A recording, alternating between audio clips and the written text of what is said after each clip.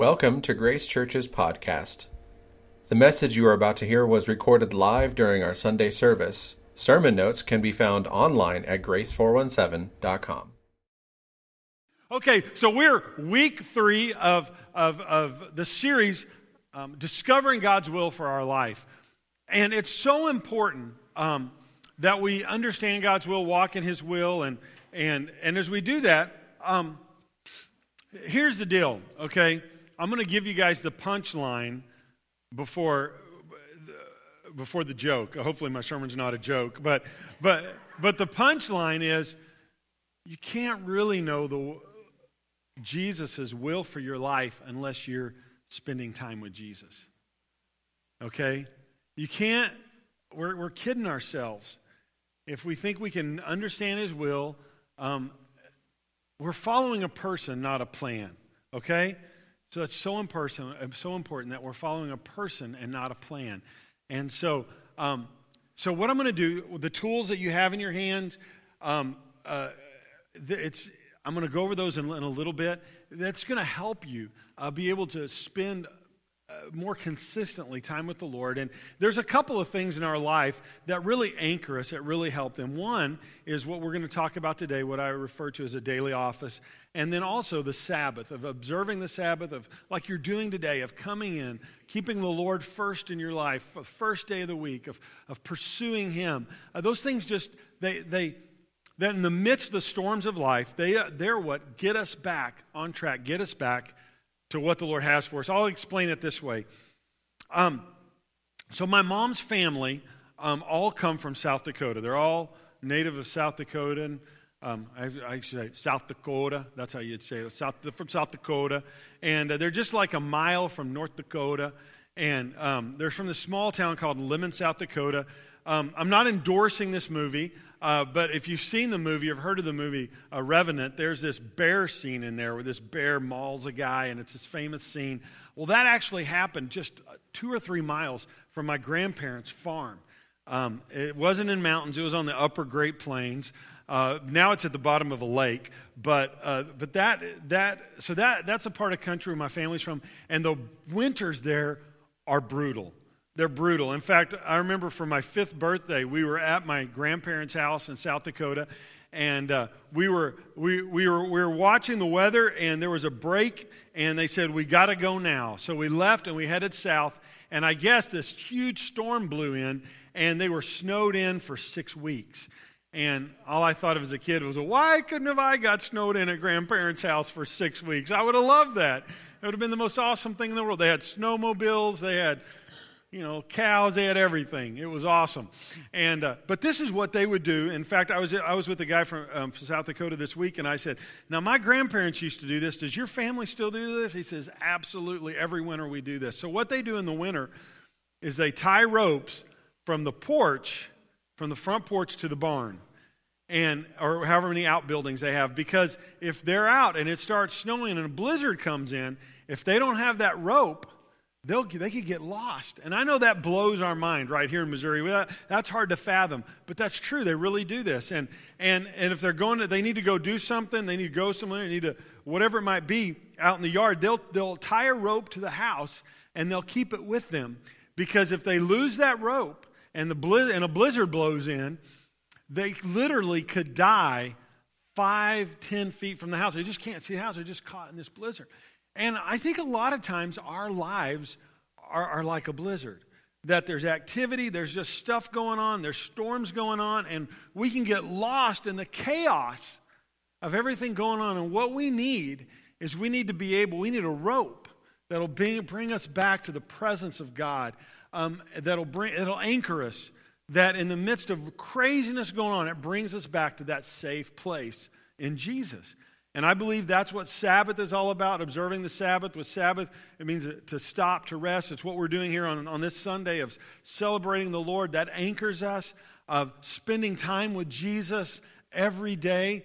That anchors us when the storms of life come, that we can be with Him. And so, as we look at this today, we discern the Lord's will by being with Jesus. As we're with Jesus, we're able to discern His will. And we really can't know His will unless we're experiencing the Lord in our lives. And so I'm going to illustrate this by a couple of people this morning, by Moses, by Peter, by John, by Jesus. I'm going to show you some examples of that, and then I'm going to go over the tools that I've handed you and just help you with that. So first of all, I just want to talk about Moses for a little bit. Moses is such an important person in the Bible, and you know, the first 40 years of his life, he's raised in Egypt. He grows up in Egypt. He murders a guy. He blows it. He goes out into the desert for 40 years. And as he's a shepherd out in the desert for 40 years, God does a great work in his life. And the Lord appears to him. He comes to him. He calls him to lead his fellow Hebrews out of Egypt, to lead them out. And, you know, he declined. Oh, I can't do that. I can never do that. I don't have. And he lists all these excuses like we do when God asks us to step out in faith and to do something. And the Lord convinces him to go for it. And so he does, by the grace, by the might, by the strength of God. God uses him to deliver the children of Israel out of Egypt. And then they get out into the desert, the wilderness, and that's where the fun really starts, because they got them out of Egypt, but Egypt wasn't out of them yet. And that took a while. And as they were doing this, they began to, over 3 million people, they began to complain. They began to complain, murmur, that unbelief, and it was so difficult. And Moses had to lead these people. Imagine being responsible to feed, to water, to clothe, to govern, to be the spiritual leader of over 3 million people. Like, can you imagine? I mean, just how overwhelming would that be? And we see a pattern in Scripture where Moses was always going and being with the Lord. He'd go up on the mountain, God would call him up there, and he would speak to him, and he would come, and he would say what God wanted. And so we just see Moses continually abiding in the presence of God, of going up to him, this pattern. So I want to just show you this pattern in Exodus. So Exodus 19:3, it says, "And Moses went up to God, and the Lord called to him from the mountain and said, 'This is what you're to say to the descendants of Jacob and what you're to tell the people of Israel.'" And then verse 7, "So Moses went back and summoned the elders of the people and set before them all the words the Lord had commanded him to speak." So the Lord called him to the mountain, and the Lord gave him instruction, and then he goes back down the mountain and he does what God wants him to do. Exodus 19, "The Lord descended to the top of Mount Sinai and called Moses to the top of the mountain. So Moses went up, and the Lord said to him, 'Now go down and warn the people.'" And so here we see this pattern again. Exodus 24:1, "Then the Lord said to Moses, 'Come up to the Lord.'" And so we see this over and over and over again. And so we come to Exodus 33, which is just, it's a very special passage of Scripture to me. And especially the second part I'm going to read. But the first part of Exodus 33, starting in verse 7, it says, "Now Moses used to take a tent, and he would pitch it outside the camp some distance away, calling it the tent of meeting. And anyone acquiring the Lord would go to the tent of meeting outside the camp. And whenever Moses went out to the tent, all the people rose and stood at the entrances to their tent, and watching Moses until he entered the tent. And as Moses went into the tent, the pillar of cloud would come down and would stay at the entrance while the Lord spoke with Moses." And it says that the Lord would speak to Moses face to face. And Moses had this special place where he would go to be with the Lord, to meet with the Lord. And we see this pattern. He would go to this tent. He would meet with the Lord would meet with him face to face as a friend. And would give him instruction. And that's what the Lord wants for us. The Lord wants to talk to us friend to friend. The Lord wants that kind of relationship with us. I think of my kids, and the goal with my kids is for us to be able to raise our kids in such a way that they grow emotionally, spiritually, in every aspect of and responsibility, that as they become adults, that we can be friends. My younger kids right now, I can't really be friend. I can be friendly, but I'm not really their friend. But as they mature, we can be friends. And that's the ultimate, that's what I look forward to in our relationship. And I believe it's true of the Lord as well. In Hebrews, we continually hear about maturing, about growing up and maturing into God, what has for us. And so just this meeting face to face and then understanding what the Lord has for us. And then this is such a powerful place in Scripture of Exodus 33:12. And so the Lord says to Moses, he says, you've been telling me, lead these people, but you've not let me know whom you will send with me. You have said, I know you by name and have found favor with you. If you are pleased with me, teach me your ways so that I may know you and continue to find favor with you. And Moses is like, Lord, I have to have you. Because the children of Israel had sinned against God and there's this breach in the relationship. And the Lord wasn't going to go with them. And Moses is just like, Lord, who are you going to go? How is this going to be? We have to have you. Teach me your ways, Lord. And that's our prayer. As we come into the presence of the Lord, Lord, teach me your ways. Not just the way that I'm to go, and we want to know the way the Lord wants us to go, but we need the Lord to teach us his ways. We need the Lord to teach us what he's doing, what he has for us. And that we would know you, Lord, and continue to find your favor. And then the Lord says, my presence will go with you, and I will give you rest. My presence will go with you, and then Moses, he replies, he goes, well, good, because if your presence doesn't go with us, I ain't going. I think he used the word ain't. I'm pretty sure. That's Hebrew. I ain't going. I'm not going. If your presence isn't with, I'm not. And let that be a prayer of our heart. Lord, I don't want to be anywhere where your presence isn't. See, this is the deal, okay? God is present. The problem is we aren't always present. God's always present. I mean, he's here. He's among us. He's here. The problem is we're not always here. We're all these other places. Our mind, our heart, we're so scattered. And so it's, oh Lord, let me walk in your presence. Let me be with your presence. Because Moses says this. He says, Lord, it is your presence that is the distinguishing factor. That unless your presence is with us, what will distinguish us from any other people? And it is true of us as well. That the gift, and really the only gift that you and I have to give to others is Jesus. Christ in us, the hope of glory. And if we're not full of Jesus, then we don't really have a lot to offer anybody else. Unless we are with Jesus, continually abiding with him, there's really not a lot to give, because when life happens and we get squeezed, what's in us comes out. And if it's Jesus, people around us are going to be a whole lot better off, aren't they? Than if just us get squeezed out. But we have to abide with him. We have to walk with him. We have to do this. And you know, we can, I think there's just like a lot of correcting, a lot of adapting and adjusting in our lives to really be able to pursue this in the right way. Because I think a lot of times what happens is that people can have an incorrect view of God and even of how his will is manifest and is understood in our life. You know, there's like different extremes of how people view God. You know, some people view God like a watchmaker. Like I love this watch I have on. Actually, a gentleman in the church gave it to me. He was in first service. One day he was wearing it. I wasn't fishing. I was just like, dude, man, I really like your watch. And he was like, well, here, you can have it. And he took it. I was like, no, I'm not going to take it. Like, no, I really want you to have it.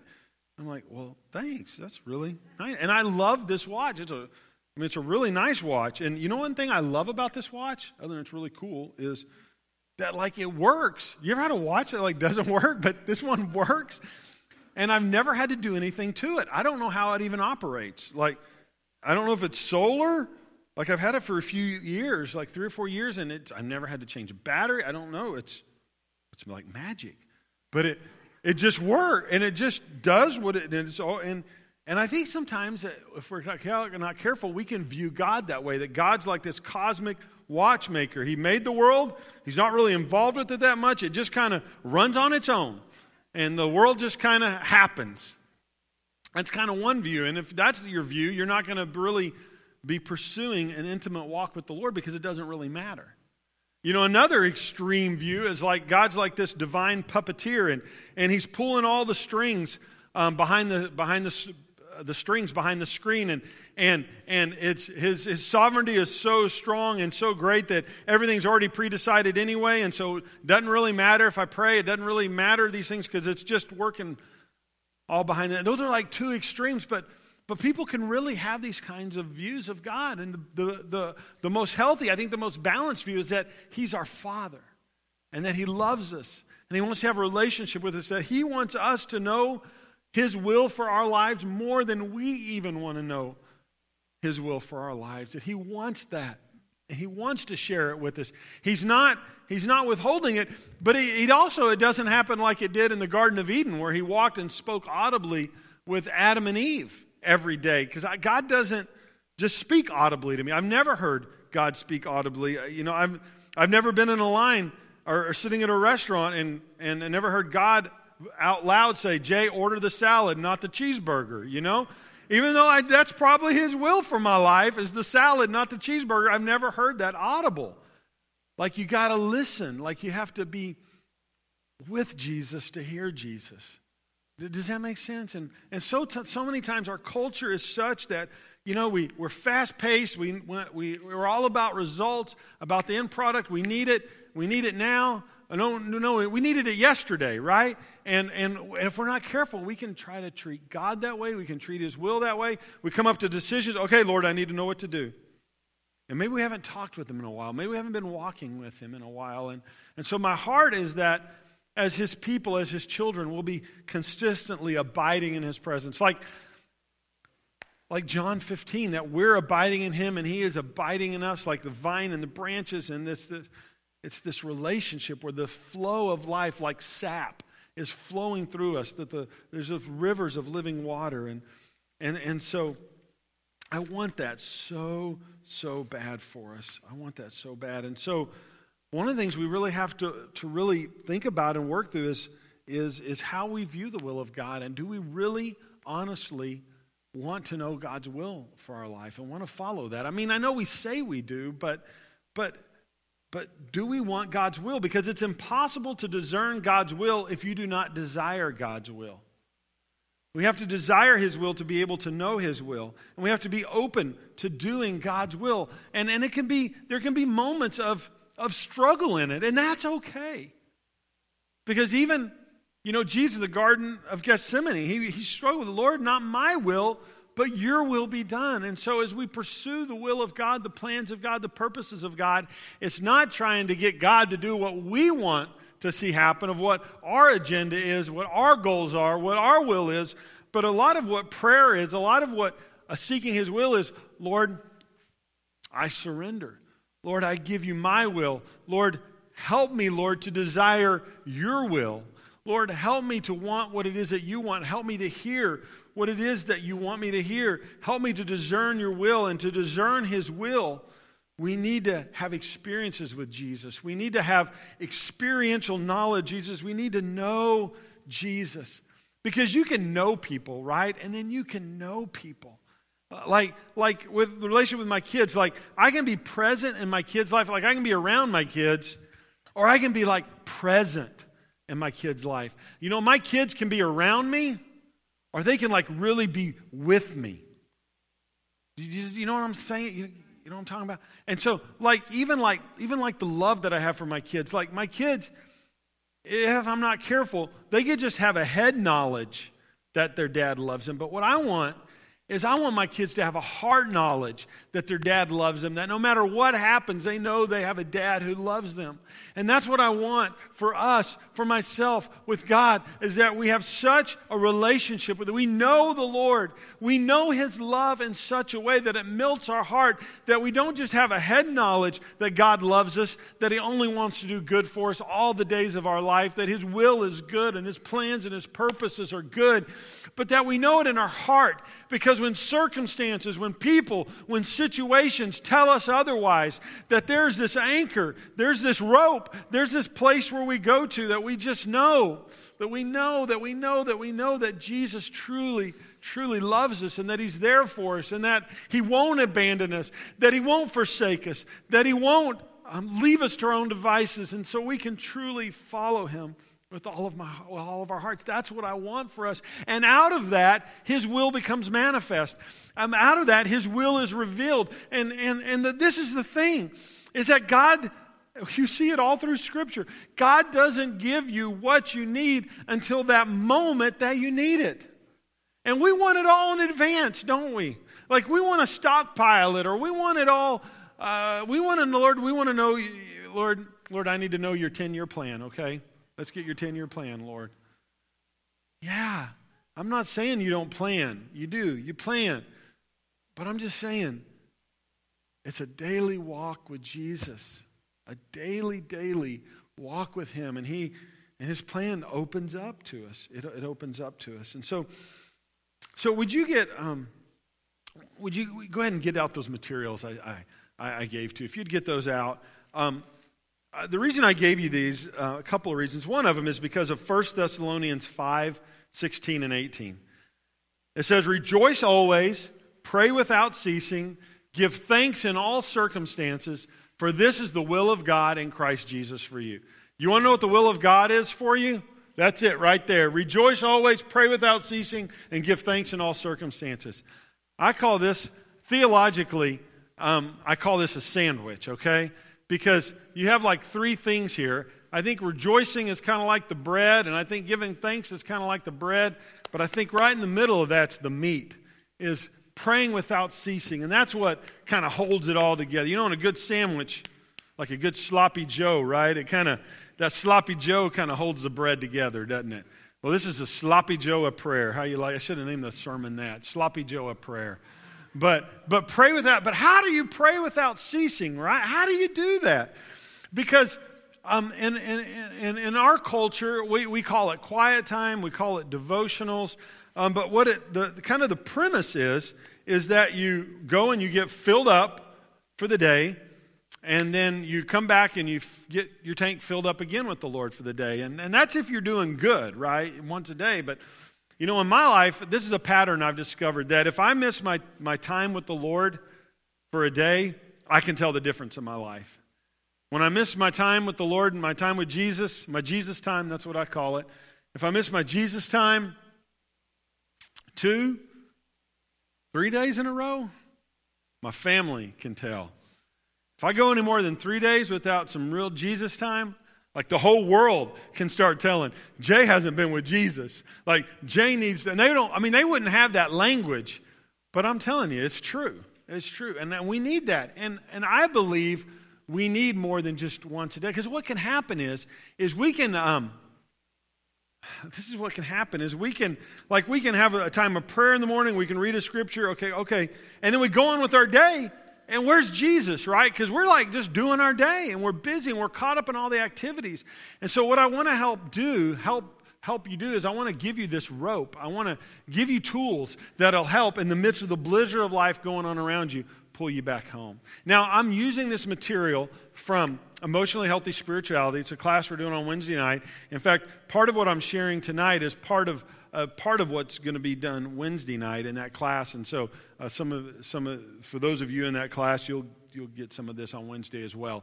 But this was like too good not to share with everybody, and it just because I don't see how you discover God's will without being with Jesus. I just don't, and so the more that I can help you be with Jesus, the better you're going to know Him, and the better you're going to be able to discern His voice. Have that hearing heart that we've been talking about the last few weeks and know His will. So this is what I want to show these tools to you, and this is your homework for this week. And if you're a digital person, we have this on the app. We'll have it for 1 week. We have it on our website for 1 week. That's grace417.com or Grace417 in the App Store or Google Play. And if you're digital, you can use that, but because of copyright, we're only going to leave it up 1 week. We're only going to break the law 1 week instead of much. No, I have permission to do this. I do. I'm just teasing. So let's see. Let's start with this. Can you look at the blue side of this card? We made this card in such a way where you can use it as a bookmark. You can fold it. You can put it in your wallet. You can put it on the fridge. You can do like that on your desk or your nightstand, whatever works well. Take a picture of it and you have it in your phone, whatever works for you. But But imagine if your day looked like this. Or imagine if you had a rhythm in your day. Look at this. That sometime between 6 to 9 a.m., you spent time with Jesus. And just in the morning, you spent. And let's don't focus so much on quantity of time right now. Maybe but I'd say, start with 5 minutes minimum. Hopefully, at least 5 minutes. And I'll show you how to do that. But, you could stretch it out to 15, 20, 30, 45, however. And as you do this, you don't start a marathon day one, right?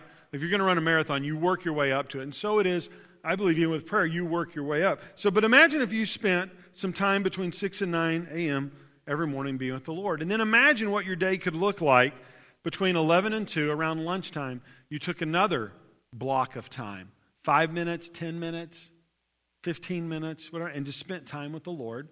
Then imagine you did it again in the evening, about 5 to 8, and then you did it again at night before you went to bed. Or you might combine the evening, the last two, and 3 times a day. Imagine 3 times a day, 10, 15 minutes. That's like 30 to 45 minutes. And this is what happens, though, is if you pick times where there's not this hard pace, they'll start getting stretched and they'll get longer, and they're so good. They're so good. But so think about that, and then I want to give you I don't want to call it a formula because it's not a formula. We can call it a plan. I'll use it as an example. The term on your page here just says discovering the rhythms of the daily office and Sabbath. And so the readings and the verses have to do with a daily office and a Sabbath. And you'd say, well, what does daily office mean? Well, what does that mean? Well, the word office comes from the Latin word opus. Can you say opus? I feel like I'm the guy from my big fat Greek wedding, right? Where everything had a Greek word and I need my Windex, right? Where's the Windex bottle? But the word office comes from the Latin word opus, which means work. And so for centuries, a daily office has meant doing the work of God. That the most important work that you and I can do each day is the work of being with Jesus. That's the most important work we could ever do, is the work of being with Jesus.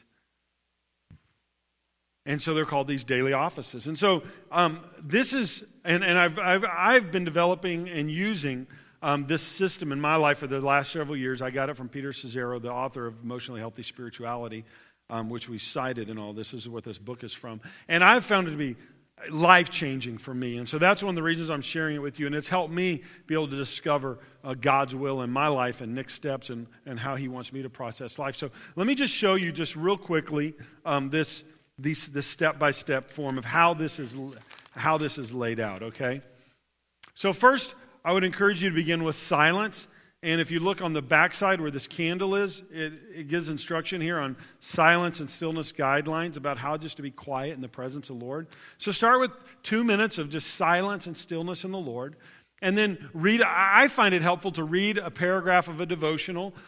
One's provided for you here this week. But when this week is over and you don't have this any longer, any devotional you use. I love Daniel Brown's devotional. You can find it on an app store. It's Commended to the Word.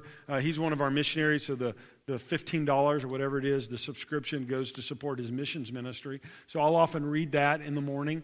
And then I'll read a passage of Scripture. I use our Scripture reading that we have in our app provided for you. It's usually about 3 chapters a day. That's a good start for me. And so I'll do that. And then I also, at different times of the day, I like to read a couple of Psalms. I love the book of Psalms. Just love it. It's a prayer book, so it helps you pray.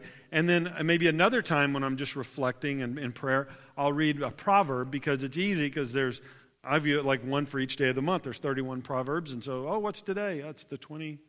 I don't know if today's the 21st, but is today the 21st?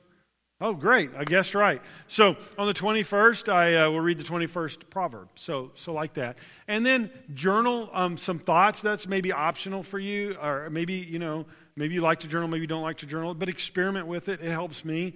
I don't like to journal, but sometimes I'll write down sentences, a sentence of what God's spoken to me, has said to me. But it helps me retain it. So it's very helpful if you haven't used that. This is the point. It's not a formula. Like whatever helps you experience Jesus, walk with Him, do that. Like whatever it is, it's not. You never want spending time with Jesus to turn into You don't want your devotion to turn into devotionals. Does that make sense? You wanted to keep it pure. You want to keep it just so just simple is good. And then the fourth thing is pray. Have some time in prayer. I like to pray in my spiritual language.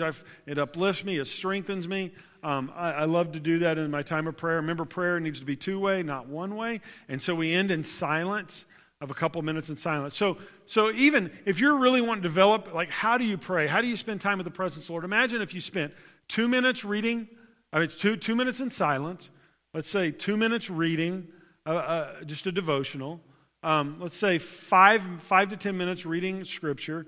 So then we're up to 10 minutes.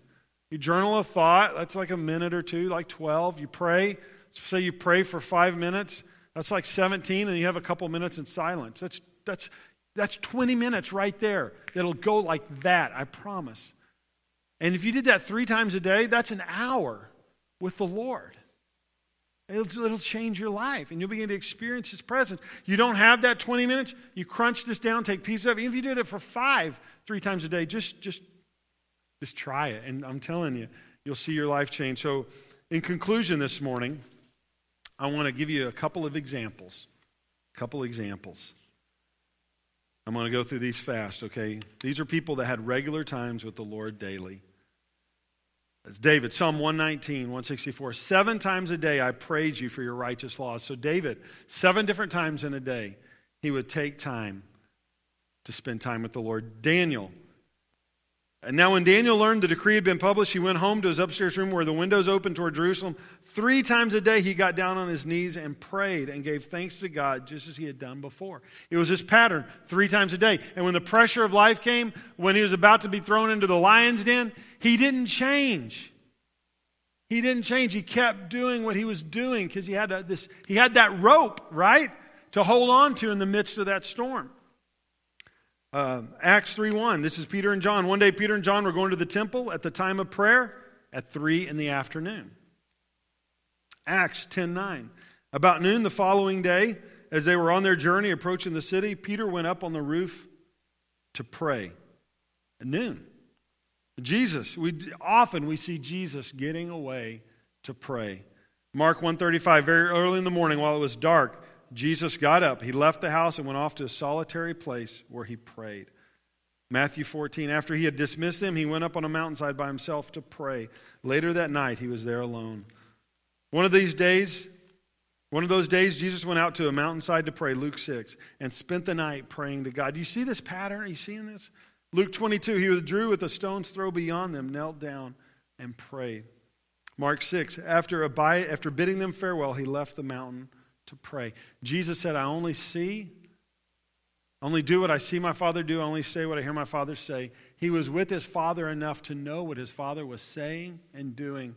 And that's what we need. We need to be with Jesus enough to know what he's saying and doing. Then the last verse, Luke 11:1. It happened that while Jesus was praying in a certain place, after he had finished, one of his disciples said to him, Lord, teach us to pray just as John also taught his disciples.